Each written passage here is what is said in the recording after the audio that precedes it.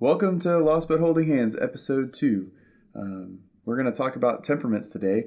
One of the 54 listeners we've had so far asked that we kind of do this one, and this was kind of second on our list anyway, so thought that it would be good to maybe go deeper into some of the things that we covered in the last one. Before we do, I wanted to thank all 54 of you out there. As of today, the podcast has 54 plays. Woohoo! So more saying this to, again, mark time than anything else, because it'll be cool to listen back in a few years and think about the 54 first plays. Appreciate everyone. Since we released this last podcast, now that number 2 is here, you can find us on Apple Podcasts. So if you're listening on Podbean, feel free to subscribe to Apple Podcasts. You can subscribe on Google Play now. You can also find us on Spotify. Not going to lie, it's pretty weird to see yourself on Spotify. I think it's awesome. Yeah, so that's pretty cool that you can do that. If you're really awesome and want to support us, just subscribe to all of them just so that we have more subscribers. That'd be cool. We also set up an email address. It is lostbutholdinghandspodcast@gmail.com. So if you have any questions or thoughts or something you want us to cover, let's just email us, lostbutholdinghandspodcast@gmail.com. I think, Amy, you're going to check that sometimes? You might have to remind me. Okay, cool. So without further ado, why don't we just head into today's podcast? All right.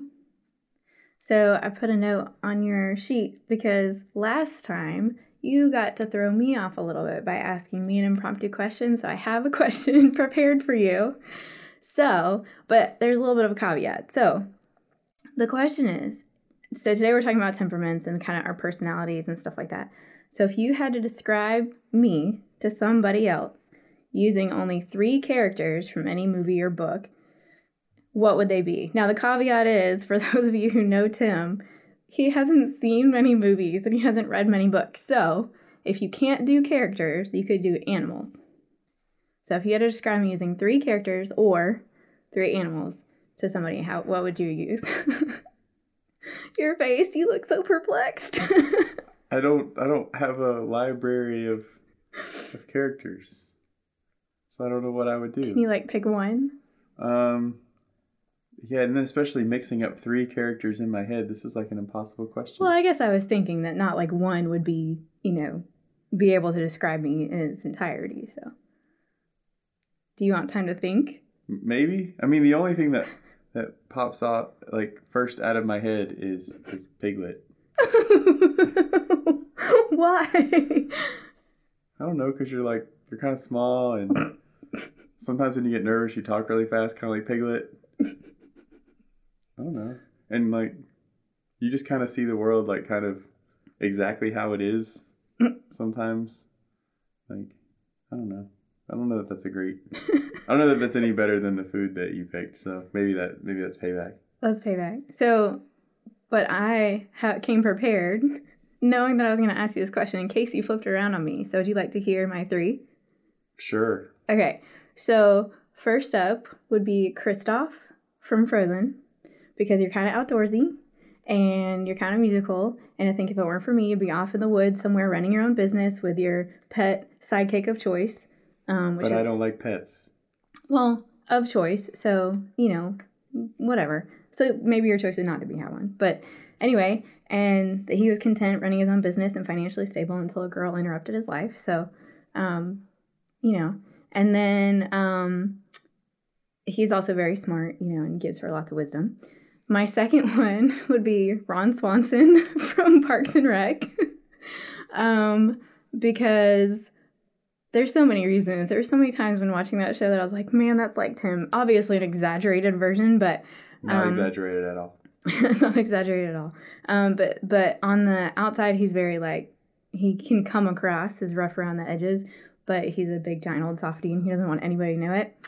And then my third one was Jim from The Office, because I think he's super efficient worker, and he kind of gets all his work done really quickly, and then he'd rather just be flirting with the receptionist, and in this scenario, I would be the receptionist, so I think you're a really great worker, and you kind of inspire those around you, and you'd rather be flirting with me. So those are my 3. I'm okay with that. You're okay with that? Yeah, all lovable characters. long as they're a lovable character, that's okay.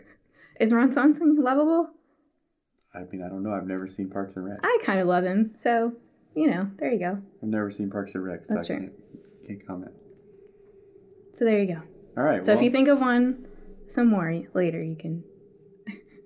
I'm going to have to go watch some movies or something to figure this out. So something that everyone at home needs to know about me who's listening to this podcast is I've probably seen few enough movies that I could count them on two hands. A total? Like all the movies you've seen? Yeah, probably. No. Not including like the kids' movies and stuff, Okay. like movies that I've seen for me, Oh, probably. Okay. Until recently, I've probably read more books in the last 2 years than I have in the 31 years before that, probably. And again, excluding like little kid books that were read to me and stuff like that, but like actual like novels. So yes, that question was nearly impossible. Well, that's why I give you the animals. If you had to describe me to someone with an animal. Yeah, I don't know.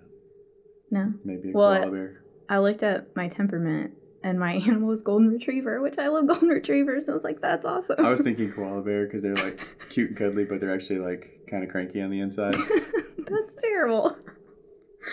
I mean, this is a podcast about temperament, so we'll find out that it's probably not that far off, right? Yeah. Okay. All right, cool. So back to the podcast. Curveball thrown.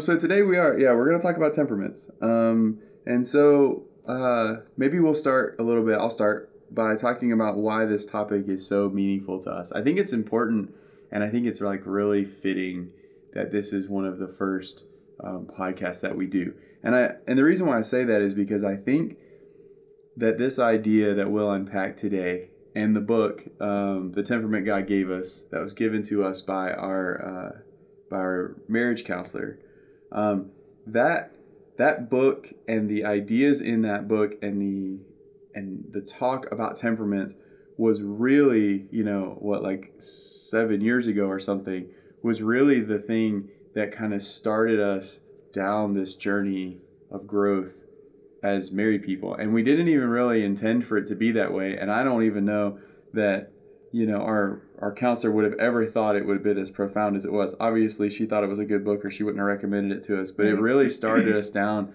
this path of learning and discovery. And it's been something that we've referred back to for the last 7 years since the idea has been a part of our lives.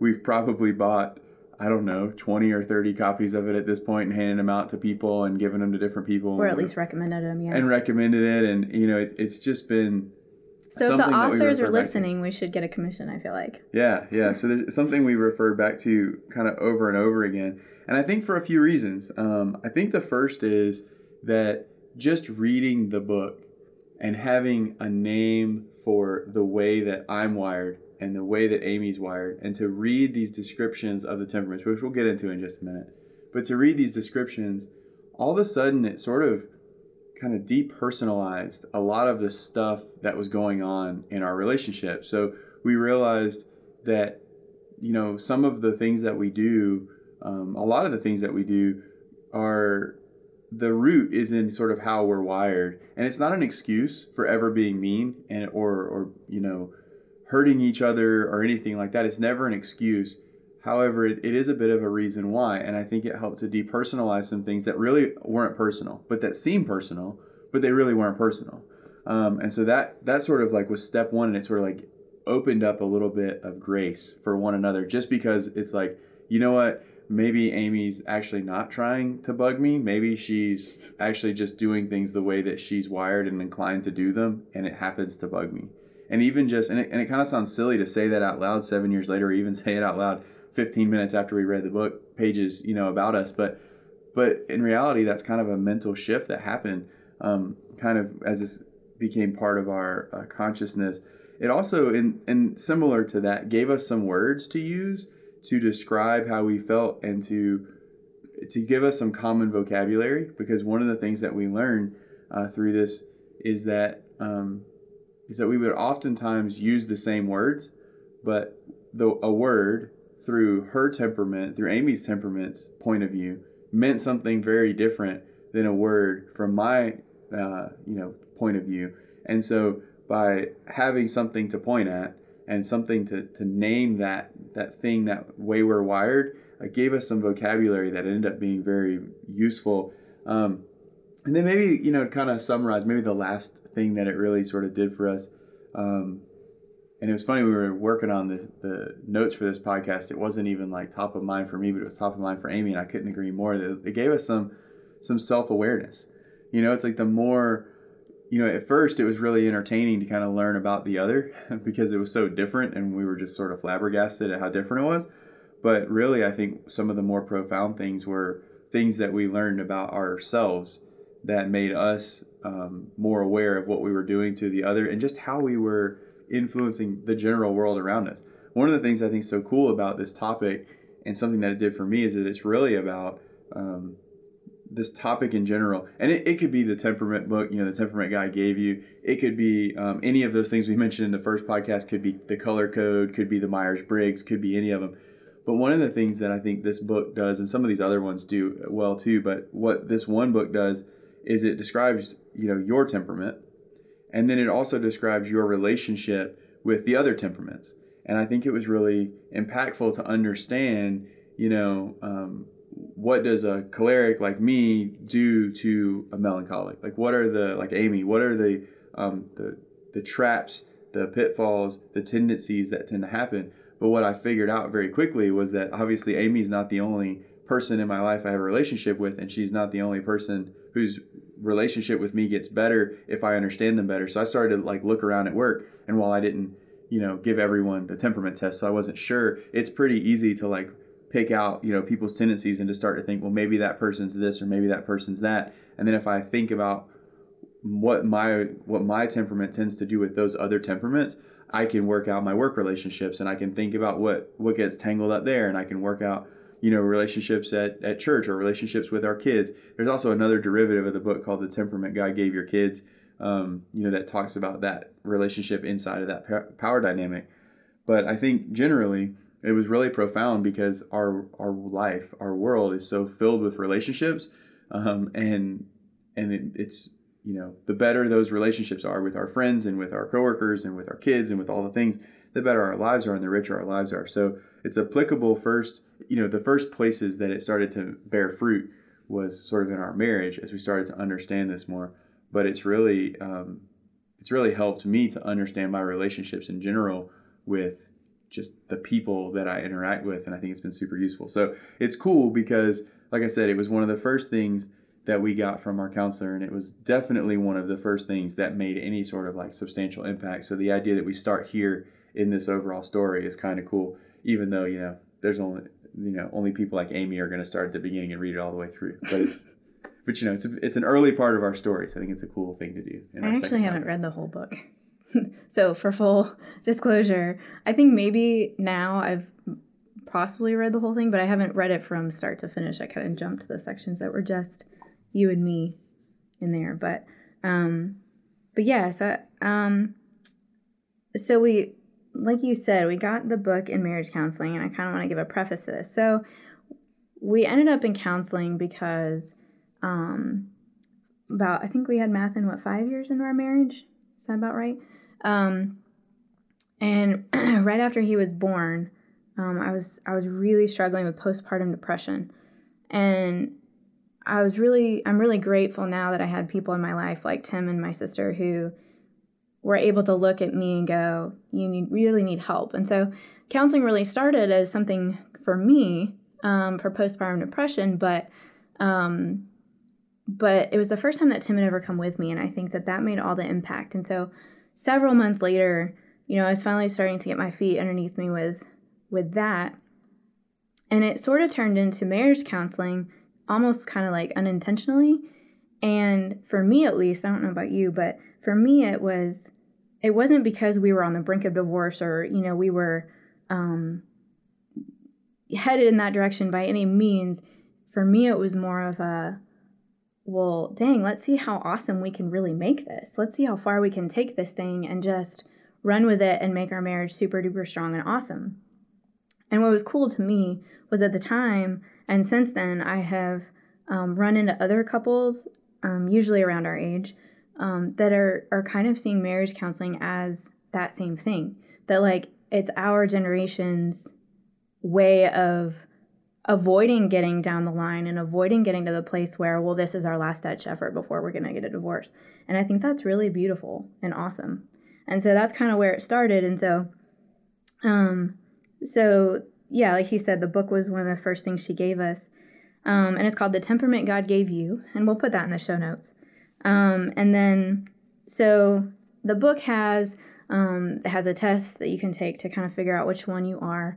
It has it kind of describes what the temperaments are. So a little bit of background, and I'll try to keep it brief, but the 4 Greek temperaments are choleric, melancholic, sanguine, and phlegmatic.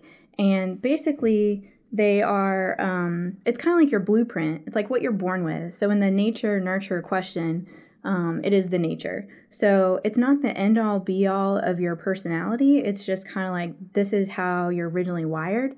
And then, you know, in your life and your experience, you end up with the sum total, which would be like your personality.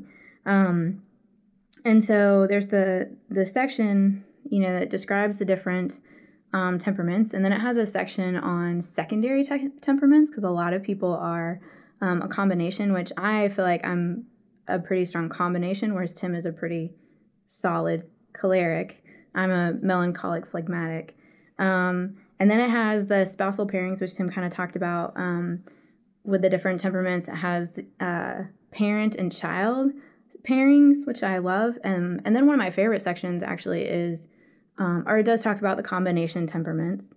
And then it has a section on spirituality. And so I was looking at this the other day, just scanning the book and stuff for this podcast, and I ran across the section on melancholics. And one of the things in the spiritual section it talked about was fostering joy, because melancholics have tendencies towards like depression and despair. And so one of the things, you know, we talked about on the first podcast was sort of this last year. And one of the things that I've been trying to do was a gratitude journal. And so that was one of the things that they had kind of touched on in the spiritual section. I was like, yay, I'm doing that and it's going well. So that's kind of cool too. I love that it really dives into, okay, now that you know that you're this is where to take it. So the other thing, I think that we learned kind of that there are no good and bad temperaments. When I first took this test, I went, man, I don't really like that I'm melancholic. And because to be fair, like in the book, I feel like they're really struggling to say anything positive about melancholics. And Tim just looks at me, he goes, man, that's a really melancholic thing to say, which is true. So I'm here to give shout out to all you melancholics out there. We're going to share this kind of overview of the different descriptions, and there are good things and positive things about melancholics. Yeah, that's one of the things that I think is really, that has, you know, over the last 7 years of thinking about this and wrestling with it and talking about it, I think that's the thing that continues to sort of grow the most. Because what? The understanding that there's no good or bad temperaments. Yeah. Because, you know, if there were good and bad temperaments, at least on the surface, part of the dynamic of our relationship is that mine's the sort of like quote unquote good one, and yours is sort of the quote unquote bad one, right? Yeah. And what do we mean by that, right? Like, so cholerics tend to be like powerful and the CEO type and get things done and productive and all that stuff. And in a lot of ways, I think in the American culture, that's very like valued. Yeah, I think so. What I think is really fascinating to me, and I have several melancholics in my life, so I think about this, but it's like in a lot of ways, the good part, you know, the good one, the choleric, is good by all of the standards of the world, and it's by all of the things that ultimately aren't super meaningful, right? My ability to earn money and get things done isn't necessarily the most meaningful thing we can do in our lives, right? And then the thing that is sort of the quote-unquote bad, and no one can see my air quotes, the quote-unquote bad temperament, the melancholic ones, like when you start to read about the strengths and the gifts, it's all the things that ultimately matter. And I think that in certain ways, even that tension is sort of like the devil kind of like messing with us, right? Because he's planting the seed of doubt for the people who have the biggest ability to make the greatest difference in the things that matter. And he's propping up the pride of the people who are really good at doing things that don't matter. And that's really like not that those are That's extreme a examples. very sweeping generality. It's a very sweeping generality, but I think it's really kind of interesting, even in sort of like the way that the devil can sort of like move us around in our perceptions of things in order to sort of twist it around. And what I think is cool about our understanding of this stuff is that as it's blossomed, right, like what we've come to realize is that a lot of times that Amy and I would get tangled up, it would be because she's trying to do something my way, because my way seems to be like a more productive or like a better way. And we just realize over and over again, the deeper we get up under it, that it's really not about better or worse or anything like that. It's about figuring out how to mesh our strengths together so that we get all of it, so that we get a well-rounded version of good for whatever it is that we're working on. And we'll explore that kind of more in a few minutes, but I think it's like really, it's just a point that I think is really important, that there just are no good or bad temperaments. They are. A temperament is, right? It's the way you're wired. It's the way I was wired. I didn't get to pick it, and there's really nothing I get to do about it other than work to magnify my strengths and to minimize my weaknesses. And what's cool about this book being a Christian book is it talks about redeeming whatever the temperament is, right? Like, how do we make a holy version of this temperament? Because God made it. So they're all good. They're all inherently good because God made them. But how do we make them holy in our lives? And that's kind of like our challenge. And the thing is that the reason why holiness kind of looks different and then why the path to holiness looks different is because we're all starting from like kind of a different place. Sure. Yeah. So I'm going to give a quick overview of the 4 temperaments, and this is very brief, obviously. But so the 4 again are sanguine, choleric, melancholic, and phlegmatic. And this they kind of in the book they talk about like a 4 quadrant thing. And so choleric and sanguine are the extroverted personality, and melancholic and phlegmatic are introverted personalities, and sanguines are lighthearted, they're fun-loving, they're confident, and they're the Tiggers of the world. So we're going to give you a Pooh character to try to keep this in your head. So sanguine are Tiggers. The cholerics they're doers. They're ambitious and energetic. They say Rome wasn't built in a day. Well, if it had been up to cholerics, it would have been. Melancholics are thinkers. They're ponderers. They tend to be kind and considerate, very detail-oriented. Phlegmatics are self-content. They're kind, very chill, peaceful, relaxed. So the choleric would be kind of like Rabbit. Melancholics would be like Eeyore, and phlegmatic would be like Pooh Bear. So these are very like, just to give you kind of a visual to try to hang on to. And I didn't really want to dive into the list of negative qualities for these, because when we talked about this, we said, the greatest strength can also be turned on its head for its greatest weakness. And so, and everybody can go read the book too, but yeah. So that's the brief overview. And something that I didn't think about until kind of just now, and is that the idea that like there's no good or bad temperaments, they just sort of are, and how we sort of like need to maximize strengths and stuff. When you think about most like movies, the cohort of people who are required to make something happen, it's like not usually like a single hero. It's normally like a group of people that are required to kind of like save the day. Right. A lot of times they're sort of a very extreme archetype of each of the 4. Hey guys. Hey buddy. Hey. Where's my water bottle? I can't really see that good in that dark. I think it's on, like, grab your water. I think it's, All right, real life. Kid interruption. Mathan was looking for his water bottle. So, what were we saying? Talking about, like, the heroes in a movie and how a lot of times, there's, like, a group of people required to sort of save the day. And if you really start to think about it, and, of course, they're not, perfect examples of this, but what you end up finding is that there's kind of at least one from each of those groups, or like sitcoms and groups of friends and things. And I think a lot of that probably has to do with because together, all the strengths are sort of represented, and we need all those kinds of different points of view and different strengths in order to make something really big kind of happen. Yeah, that's true. I didn't think about that. So at the point at which we got this book, so we're talking about the Greek temperaments, but one of the other tests that we've taken was the color code test. And the reason that we really like these two particular ones is, again, because they kind of go into relationship pairings. And so what was funny was Tim sent me the description of the color code pairing that we are, which he would be red and I'm blue. And the name, they gave titles to the spousal pairings. And ours was called Blood, Sweat, and Tears.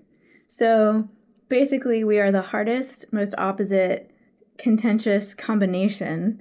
But it also said that when powers combined, we're kind of like this unstoppable pair. So at the point at which we received this book, we were quite contentious, I would say. And so you had kind of... can you kind of rehash the night that we sort of broke into this book? Yeah, so again, we didn't really intend to go on some epic journey through this. But what happened is we got the book, and again, I'm not really much of a reader, so I wasn't the one who picked it up. But so Amy's sitting there in bed, and I forget what I was doing, but I just remember I was only half around. I was kind of busy doing something, and Amy was reading a book. Kind of makes sense, right? So Amy's just over there reading a book.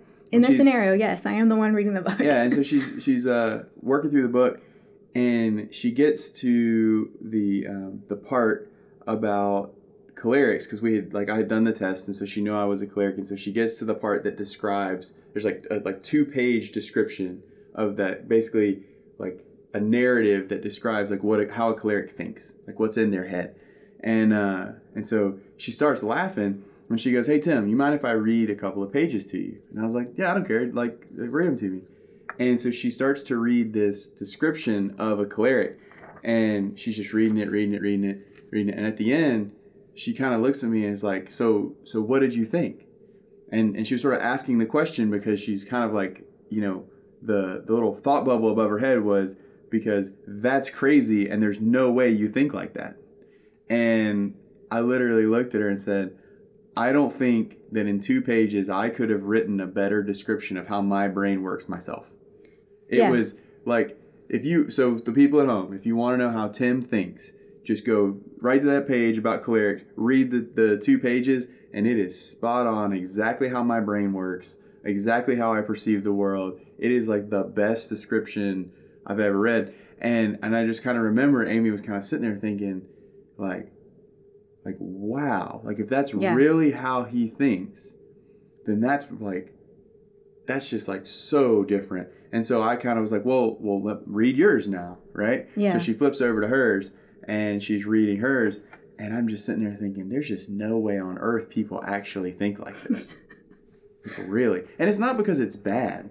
It's just that it's just so different. So different than the way my brain works. So different. And here I was thinking that I was, pretty aware of people, and I've had a lot of friends in my life, and I don't really have a super hard time with that kind of thing. And I was, meeting with clients, and I seem to get along with all these kinds of different people. And so I thought I was a pretty understanding human. And here I am thinking to myself, wow, no wonder why everything that I try to do to make our relationship better or help us get along better or try to do anything, no wonder why it doesn't work, because I'm over here thinking that Amy's only maybe, I knew the world, everyone in the world sort of sees it differently. That's not new. But I was always thinking that it was maybe just a few degrees different from the way I saw it. So I thought, well, maybe, I should be able to just explain something to the point that other people could see my side. But what I've realized is that based on explaining things isn't going to get there, right? It's if your worldview is so different and your brain just processes the world that differently, it's not a matter of explaining, right? So and what I realized is that there's going to be things that Amy experiences that I can intellectually accept as true, and that I can even intellectually sort of predict, but I can't ever assume that I'm going to really like deeply understand, like that I would arrive at that same place myself one day, right? Mm-hmm. And so you're making a face at me. Well, do you have an example of that by any chance? Well, I think, one of my friends talks about like different kinds of people, right? And I think this is like a really cool example. So like when I walk down the sidewalk, mm-hmm. I sort of assume that people will flow around me. I don't get out of people's way. Not in like a mean way. I'm not like, like shoulder checking people out of the way. Yeah. But I just don't really think about like all these other people, and I'm not considering what every other person on that busy sidewalk is, what they're trying to accomplish. I'm focused on what I'm trying to accomplish, and I'm going to do it reasonably within where they are, but I'm not going to go out of my way to accommodate all of their paths, right? And you tell me if this is wrong, but it's like the way Amy kind of sees it is that when she walks down that sidewalk, she's concerned about where everyone else is going and what they're trying to accomplish.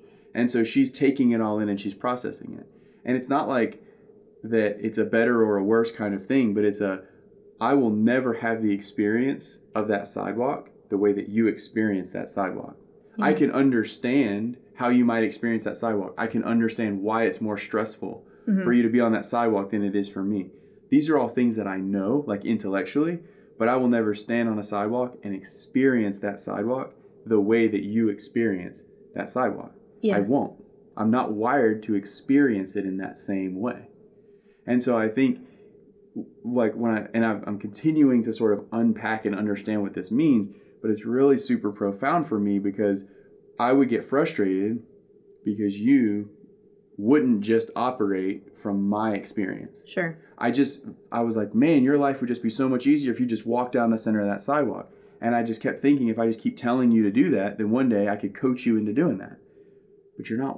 But even if you do that, even if you change your behavior, you're going to experience it the way that you're wired to experience it. So that's funny that was your example, because I actually kind of did an experiment. Because I remember us talking about this before, and I tried to walk down the sidewalk as if I was you, and I'd say about like half the people did get out of my way, and I was like, "Oh, that's kind of fun," and then the other half like just ran into me, and so maybe those are the other yous I was crashing into, but I did find an exception to that rule, and the exception is if I have to get to my child quickly, people get the heck out of my way. I think it's like the mom face goes on. And like, well, no, what it is though is it's the ways where you carry yourself, right? Right. And I think that's part of like there are things you can learn, and I think that's why like the temperaments aren't a trap, right? It's not like a death sentence, right? So like if your temperament has a weakness that you feel like you need to overcome so that you can get the thing that you want to get in your life, mm-hmm. we'll go learn how to do it. But what you have to realize is that when you're doing that as a person, any of us, when we need to do something that plays to a weakness, we just have to recognize it's going to be difficult and we're going to be swimming upstream. It's not that you can't make it. It's not that you can't do it. It's not that you can't overcome the thing, right? We can overcome it. We can learn behaviors. We can whatever. Mm-hmm. But we're going to be swimming upstream. It's going to take more energy. It's going to be effort, mm-hmm. and it's going to be work. So we're not going to be instantly good at it, right? Well, sure. And at the time that we read this book, I did see my sort of descriptions as weaknesses. I did sort of see it as the lesser temperament.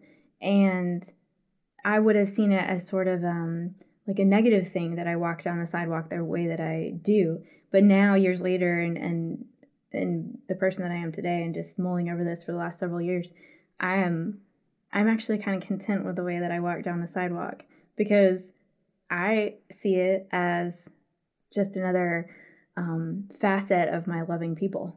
Like, I don't mind getting out of the way. I'm okay moving for other people because they might have something going on that day that's making them not pay attention. And so, yeah, absolutely. But I also understand your approach as well.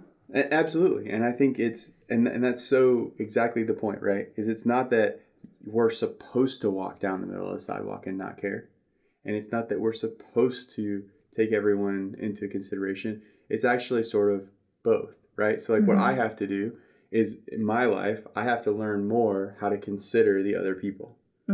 And what you have to do in your life is figure out how to, when it's appropriate, how to sort of assert yourself so that you're not just bogged down and not let people run over me. And you're not frozen by all the other concerns around you. Sure. So it's sort of, I think the book talks about sort of coming to center, right? So if there's those 4 quadrants, we're all sort of like wired in a certain place. We all start somewhere on those quadrants, but the idea is to sort of move to center. So it's just the things that I have to work on are different than the things that you have to work on to sort of get to center. But the idea isn't that either one of those scenarios is the right one. It's just that they're different. And but for me, the big epiphany was that you are going to experience that sidewalk just so differently than the way I'm going to experience it. Yeah. And so I have to then I have to start learning like how you experience things, because once I recognized that all of a sudden I can't use my experience to try to help you, well, then I was like, well, so that means I don't know anything. Right. Then I don't know what to do. Right. You know, so I had to start to learn how you experience the world. If I'm ever going to be successful at like actually creating situations and environments and doing things for you that are actually going to be meaningful to you, I have to sort of like learn intellectually with my brain, go figure out what is it like to experience the world you do, so that I can influence the way I want to influence. Yeah, and to be fair, I feel like I'm, at least on my part, I feel like you're pretty good at it, but I feel like I'm still learning that, because you are so vastly different from me that I still struggle with sort of understanding. I think I understand sort of in a heady way kind of where you're coming from, but in a heart way, a lot of times just like, well, I kind of see where he's coming from, but I don't really understand it like in a heart understand kind of way. And so let's rewind kind of to right after we started reading this book and kind of reading, well, I read the book. The first kind of things that we stumbled through were looking at the things that were persistent problems for us, and kind of the things that cause those collisions on a regular basis or those fights, and kind of working them out with this new lens that we had been given. And so one example that we talked about early on was cleaning the house. So at this point, I mean, Tim, you were working outside the house, working long hours. So I was at home at this point with Mathen. And so we had talked about cleaning the house, and I don't know if this necessarily, I think this was a temperament. Okay, anyway, but so when we had talked about how you really appreciated a clean house, but the problem was when I heard clean house, my definition was wildly different. And in my very melancholic, detail-oriented, idealistic, perfectionist tendency, I took that as he expected the house to be, like white glove clean. Just that, because when I envisioned cleaning, I envisioned like getting out the toothbrush and fine scrubbing everything and stripping down. And I would spend a whole day, well, pre-child, I would spend an entire day just stripping down an entire room. I mean, if I cleaned the living room, it was, I'm going to wash the curtains and the cushion covers. I'm going to remove every single speck of furniture and vacuum. I'm going to dust. I'm going to reorganize the systems in that room. And granted, picture this in like a 2-bedroom apartment. So it's not like our living room was that, ginormous at this point. So I would spend an entire day cleaning in this perfectionist, idealistic world view, and he would come home and he'd be like, I don't know that you'd actually say this, but like your attitude was, but the whole rest of the house is really dirty or decluttered, and like dinner's not non-functional, and dinner's not made because you're so exhausted from cleaning. And we can't make it anyway because there's dishes everywhere. There's no clean pots and pans. And you can't make dinner because we don't have anything that we need to make dinner. Yeah, and I would just feel crushed because I had just spent every ounce of energy I had, cleaning this entire room so that it would feel nice for you. And so when I explained this to him on what I was hearing when he said he appreciated a clean house, the light bulb sort of went off. And then he kind of explained what he was thinking, which was... Well, yeah, so for me, like a clean house is like functionally clean. And so, reasonable. Well, I think that's still you trying to say that your version is not as good as my version, and I just don't think that's true, right? Sure. I think it's really like deep was what we're kind of figuring out. But so for me, clean is functional. So as long as I can walk around and not trip on things, I can make dinner because the required pots and pans are available to use. Generally, like the things that bug me are like when surfaces have stuff on them, because then I can't like use the surface for the surface's sake. It's like if my desk turns into a shelf, then I can't use my desk as a desk anymore. And so that's really frustrating. So I like to leave things in such a way that I can go back and immediately use them again, right? But like if the shower isn't, like scrubbed clean, if there's water spots on the shower doors and stuff, like that doesn't really bother me until it gets like a certain threshold. Then when it's gross, it bothers me. But it's like, just, some water spots on the mirror or some water spots on the shower doors or things like that. If the floor isn't mopped every week or something like that, those kinds of things don't really bother me as long as I'm not tripping over stuff and I can functionally kind of move around. And so you can imagine when I come home and like there's this spotless room but we can't have dinner, like I'm immediately frustrated, but at the same time, like Amy's put all this work into it and I haven't honored the work that she's done because I don't even understand why she did that. Right. And so to kind of go back to where we were, the way that I was starting to handle that, which just absolutely doesn't work, is I would immediately start to try to consult with her or try to coach her into how to clean in a way that was more rational. And it's like, ouch. And so what that would do is that would immediately invalidate the work that she did. It would immediately sort of like tell her that her way was wrong. And that the thing, but I think the meta thing that was like really hard for you when I would do that is that you went to this place of, but this thing that I did brings me joy. And it takes a lot of work and it takes a lot of effort. And if I do it your way and the house is functionally clean, I'm never going to get my joy. So there was always this battle of, does Tim get what brings him joy, or does Amy get what brings her joy? And we certainly don't have this figured out, just like we don't have anything figured out. We also have 2 children. Yeah, but even with that, right? But what we're starting to realize is that making that kind of decision isn't the right move. Like if you go back to like the Stephen Covey, like 7 Habits stuff, like we've got to figure out how to like go for a win-win. So we have to figure out, there has to be some way that we can both win. And that's the right solution. The right solution isn't for Amy to just decide that, well, I'm just going to clean Tim's way and I'm just going to give up on any fact that I'll ever get any joy out of this. But on the flip side, like it can't be the other way either, right? Like we can't have a spotless bathroom and the rest of the house be a disaster, because that's not going to bring me any joy either. So what I think, there's 2 things that started to happen through this lens around that story. I think one was that when I would walk in, so like my tendency would be to walk in and to think, Amy just completely disregarded what I wanted. And that was kind of a personal thing. That she just completely disregarded what she knows is right or what I care about. Well, the truth is she didn't know that, because what she was trying to do is she was trying to clean, which she thought was going to make me happy, but she was doing it from her worldview. That was why it didn't work for me, because she wasn't doing it the way that I wanted to do it, which leads me to the second point, which is then we started to think about, if I'm going to do something and I intend it to be for the other person, then I have to sort of think about what would be the way of doing that thing that's meaningful to them. So if I'm going to clean the house because I think I want to give that as a gift to Amy, what I'm not going to do is I'm not going to pick up the entire house. What I'm going to do is I'm going to mop the floor, or I'm going to clean the shower, because those are I'm going to clean it.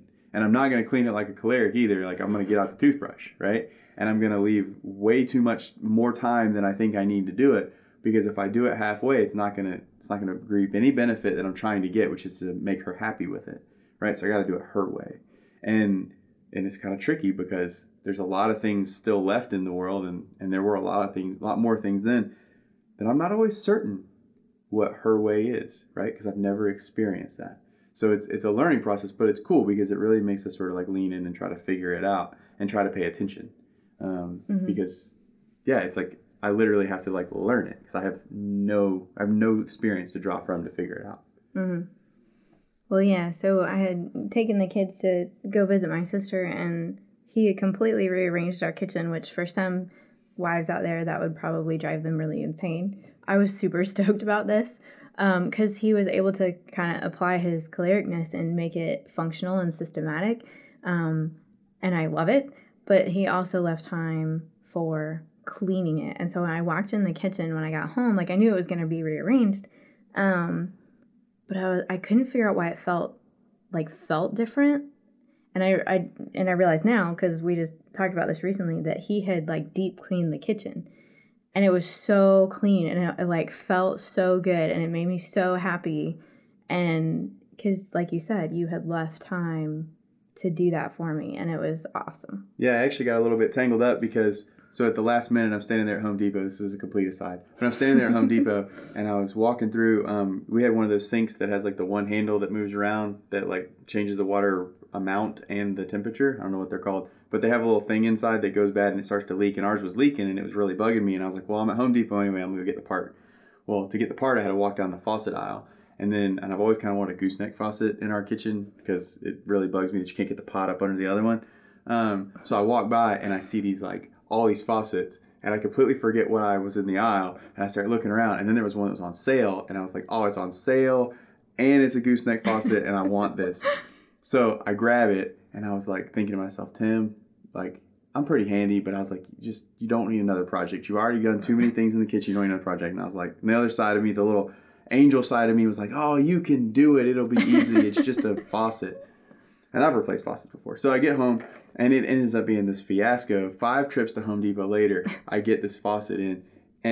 But like the 3rd trip to Home Depot, after I had gotten the old faucet out, and I'm like deeply committed to actually now we need a faucet in the kitchen, so it has to happen, I start to get worried because I'm like, oh no, like your desire to get one more functional thing done perhaps jeopardize this entire project, because I knew that the most important part of this project was for Amy to walk in and it be mopped and the cabinets be like really scrubbed down. And even if I had done that later after she came home, it wouldn't have meant the same thing. And so I remember being in this like little bit of a choleric conundrum, but I ended up working real hard on the kitchen sink, and then I just dropped everything else and started cleaning because I really wanted it more than anything to be for her. So I knew I had to like make it kind of her way. I had to make time for it to be her way. And it was cool because that was one of those times where like I actually think it was a better thing anyway, because I got what I needed, which was a functional kitchen. And I mean, I enjoyed having it clean too. Mm-hmm. It wasn't like I hated having a clean kitchen, right? No. I enjoyed having it clean. So it was kind of a cool thing, but I had to be really like intentional about it because I probably could have added 3 or 4 more projects to that day. But I was glad I didn't. I also think too, though, that by understanding sort of your motivation, your intentions, has allowed me to also appreciate when things sort of fall short in quotes, like when it doesn't come across as much as for me as I would have liked, if that makes any sense. Understanding kind of your intention, your motivation and stuff has given me the ability to see the intention and the love behind it, even if it doesn't come out perfectly. And so, whereas I think before I was viewing things from a critical point, because if I had done that thing, it would have meant, if I had done action A, it would have meant, solution B. Whereas now I could say, oh, action A actually means solution C because it has his intention and his love behind it. And so it kind of gives us two of those, Yeah, that's solutions. A good point. Because like if you do something for me, but you do it in a melancholic way, I can see, oh, she did that in a melancholic way, and I can at least appreciate that it was for me. Yeah. Instead of saying, why did you do that? That was a complete miss. You knew I wouldn't like that. Right. Well, that would be sort of like my previous reaction. Yeah. And seeing the love behind it. So where do we go from here? Yeah, so I think along those same lines of like doing things for the other, I think there's also like a little bit of trying to sort of socially engineer our relationship. So like one of the things that we would always like and still do sometimes, but like one of these like big struggles was these like really stupid little decisions. And one of the ones was like trying to find a place to eat.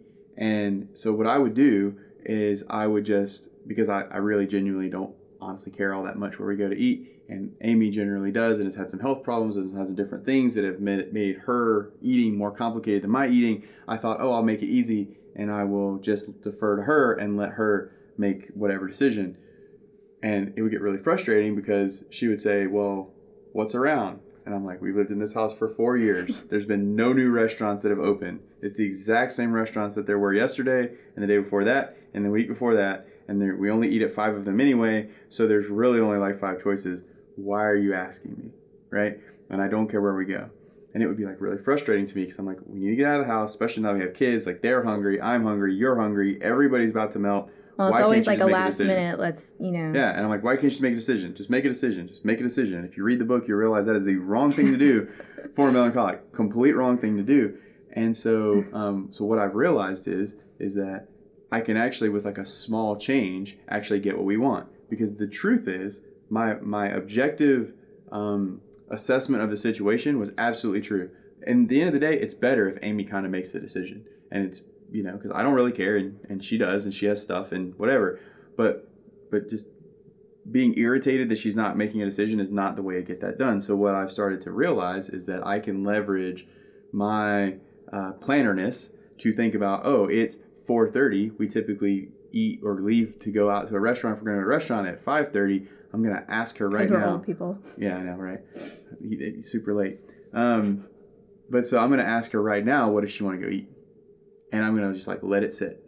And well, I'm going to give her 30 or 45 minutes before I even bother to try to see if she's made a decision. Well, even the way that you would start to form the question, you would say, hey, we are going to go out to dinner tomorrow or in a couple hours or whatever.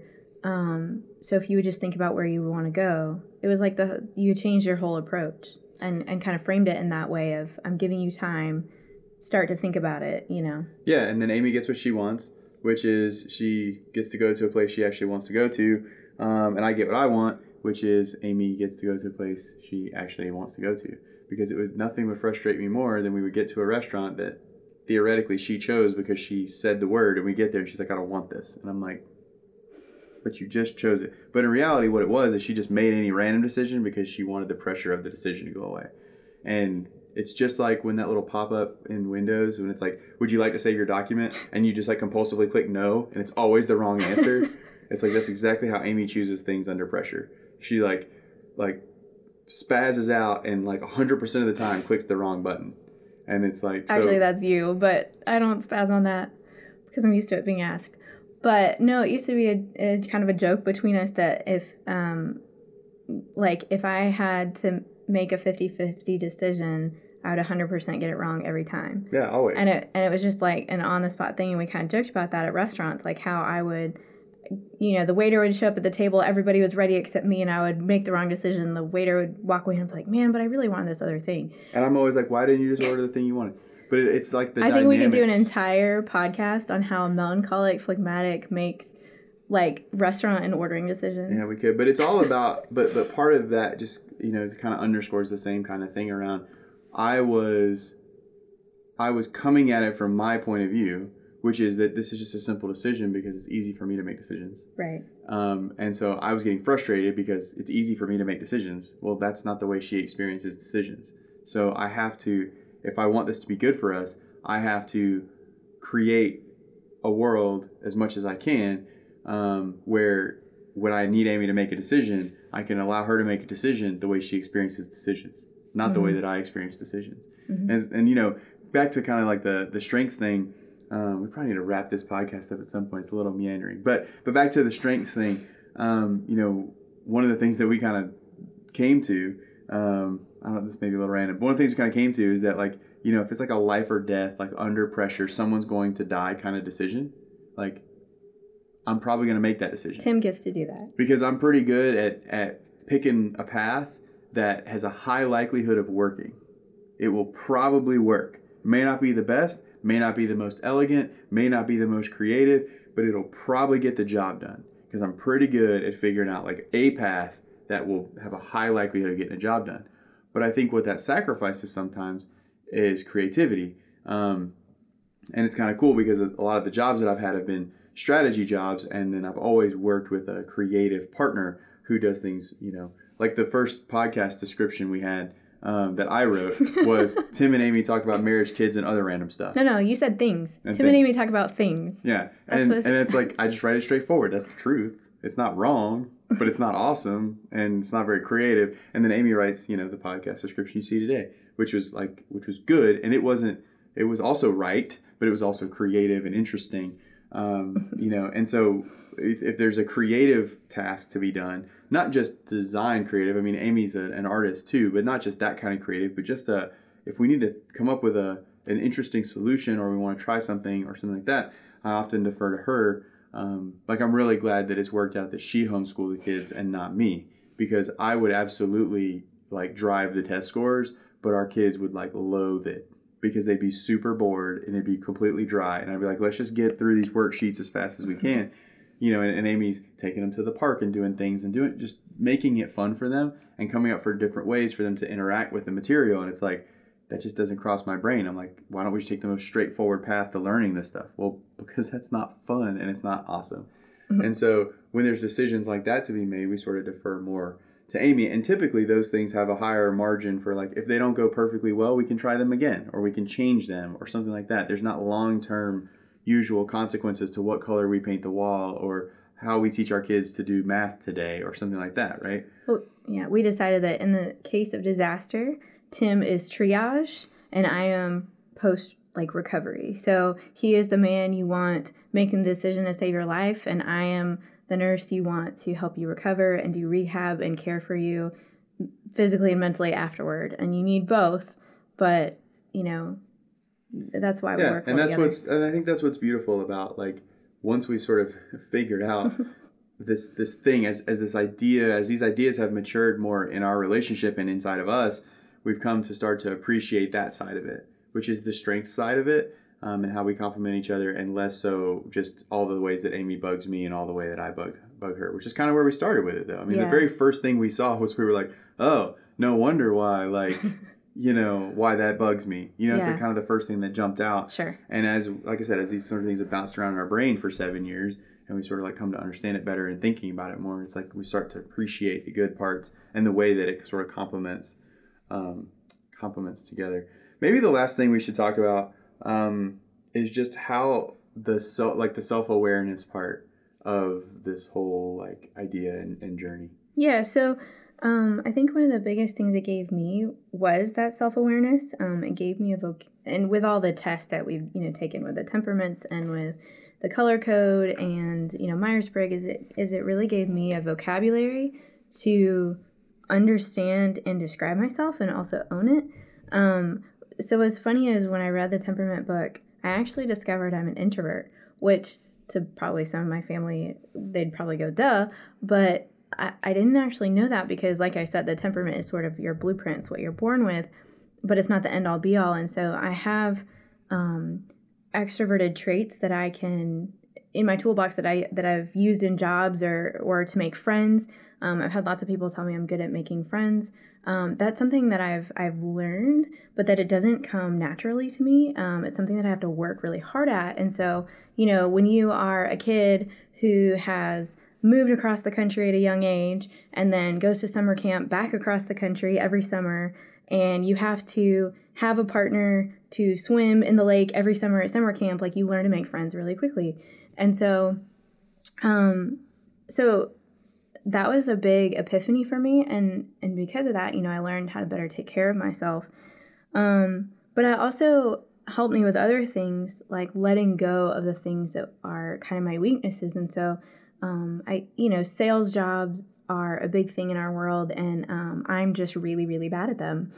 And because kind of understanding myself and understanding what motivates me, I could let go of the fact that I'm just never going to be good at a sales job. And the thing with weaknesses was there's a lot of people that use that as, well, this is just the way that I am, so you're just going to have to deal with it. But for me, it has started to become a place of surrender. It's become a place of owning my weaknesses and offering it to Jesus and letting him come into those, and surrendering to that I can't do it on my own, but while also really starting to look for the gifts and the talents that he's given me and to direct that towards the things that I love to do. I wish I could remember that quote. It's something like, where your talent and your gifts meet with the world's needs is like where you need to be, kind of. And so I'm really, that's really a recent thing for me. I'm just kind of started down that path of self-discovery. And so that, yeah, it's just been a whole journey. I feel like we could do a whole podcast just on that. But for me, it was really just having the vocabulary, not only to understand myself, but then to communicate to Tim and to help you better understand me. Yeah, I think for me, it's, not surprising. It was probably a little bit of the opposite kind of thing. So I don't think, at least this cleric doesn't have a hard time with, understanding my strengths and believing in myself and thinking I'm a gift to the world. But what's been interesting is understanding what that does sort of to other people, because in every job I've ever had, I've always worked with people like directly, and I've always had to get them to do things or else like I'm not successful. And I think everybody does in every job, but specifically, working in marketing and working in the agency and working with creative people who I think typically aren't clerics. They're other stuff. It's like I have to figure out how to motivate them. And so, not just at work, but at home and everything, the way I would kind of go about that before is I'm like, why won't they just listen? Why won't they just do the stuff that we know how to do? Sure. It's like, I know the answer. Why won't they listen to me? Kind of thing. And a lot of it has to do with because they can't get past the way that answer was given or what I'm doing to them by the way I am.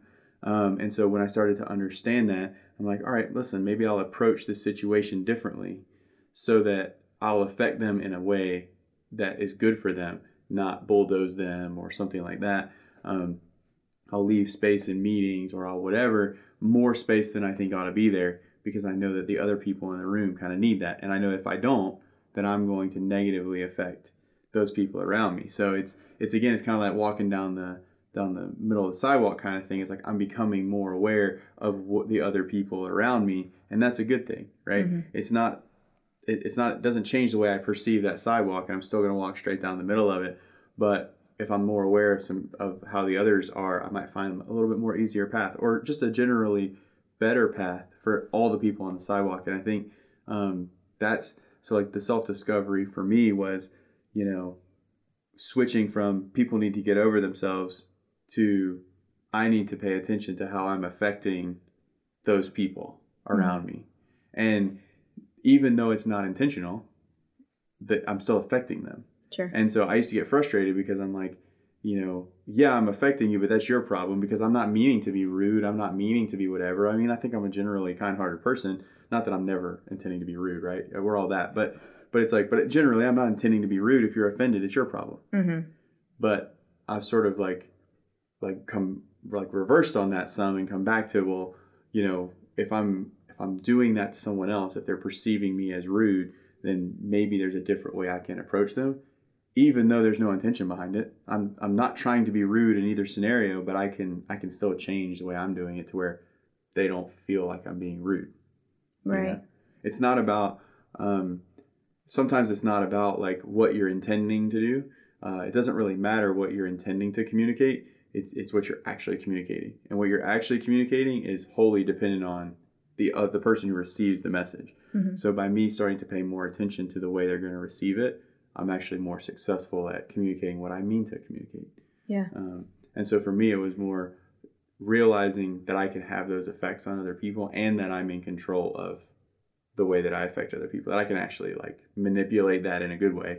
I'm in control of it. I'm not just like, that's just the way that I am and y'all just need to freaking accept me because, but it can be really frustrating. I think on the other side, like, I think one of the things that's frustrating as a cleric is like, sometimes you do really feel misunderstood. And sometimes it is really frustrating that you can't just go through the world, the way you want to go through the world and just run down the middle of that sidewalk the way you want to.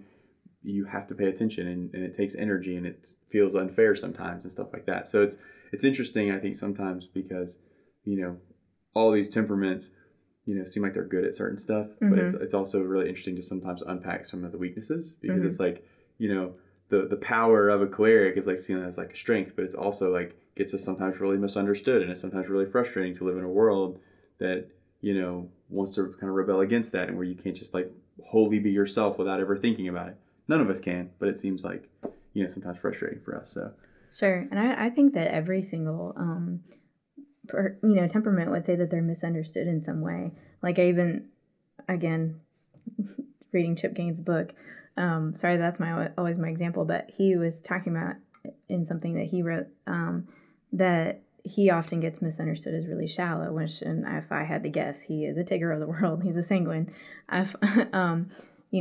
Positive, fun-loving, I'd say that's how we describe him. But that he often like gets called out as being shallow, and so not that he is, but that's often misunderstood. And so I'd say that every temperament has areas that are misunderstood. But I think what's cool is, and this is kind of just a recent development for me, is that the more confident that I get in who I am and my strengths and talents and the way that I'm wired and stuff, the more that I've really been able to appreciate and love the other temperaments and the other personalities, and really seeing kind of where they fill in the gaps for me.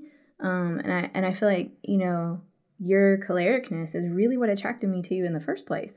And then, once we got married and stuff, we sort of started colliding on that.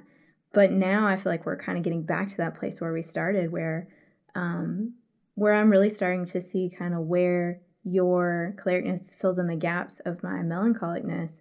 And it's like when our two powers combine, it's awesome. It's something, we can do something greater together than we can separately.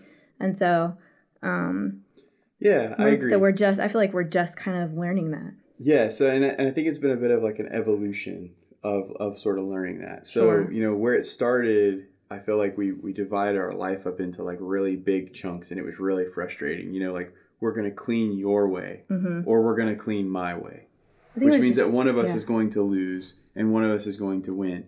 And so we started to think, well, how do we not have like a win-lose kind of thing? How do we have a win-win? And the way we started to figure out, try to go about getting a win-win is, it's like, well, maybe cleaning is Amy's way, maybe grocery shopping is Tim's way, and maybe the restaurants we pick out is Amy's way, and maybe the way we do the budget is Tim's way. And so we would break up into these big pieces, but in these big pieces, there was always like a loser. But generally, across sort of our whole ecosystem of decisions and marriage and things we had in our life, we tried to make it sort of like even, because that's what we thought the right move was. And it was okay. I think we were trying to start from a place of just not tripping over each other. Yeah. I think that was like square one. Yeah, and that kind of worked okay, but there was still a lot of losing. Yeah. Inside of all of that, there was still, less friction, but there was still a lot of friction. And so then we would start to like break things up smaller and smaller and smaller. And, I said on the last podcast that really my goal for this whole thing and what I'm excited about is that we finally can make a thing together. Mm-hmm. And I think what that is that's the fruit of all of this stuff going into like higher resolution, or us being able to break up things into smaller and smaller pieces, because now to pull this podcast off, we have to work on the same thing. But we still have like little tiny pieces, and it's not even like super deliberate. It's not like, you get this piece and you get this piece anymore. Mm-hmm. But after, 7 years of working on this stuff, it's like this specific stuff,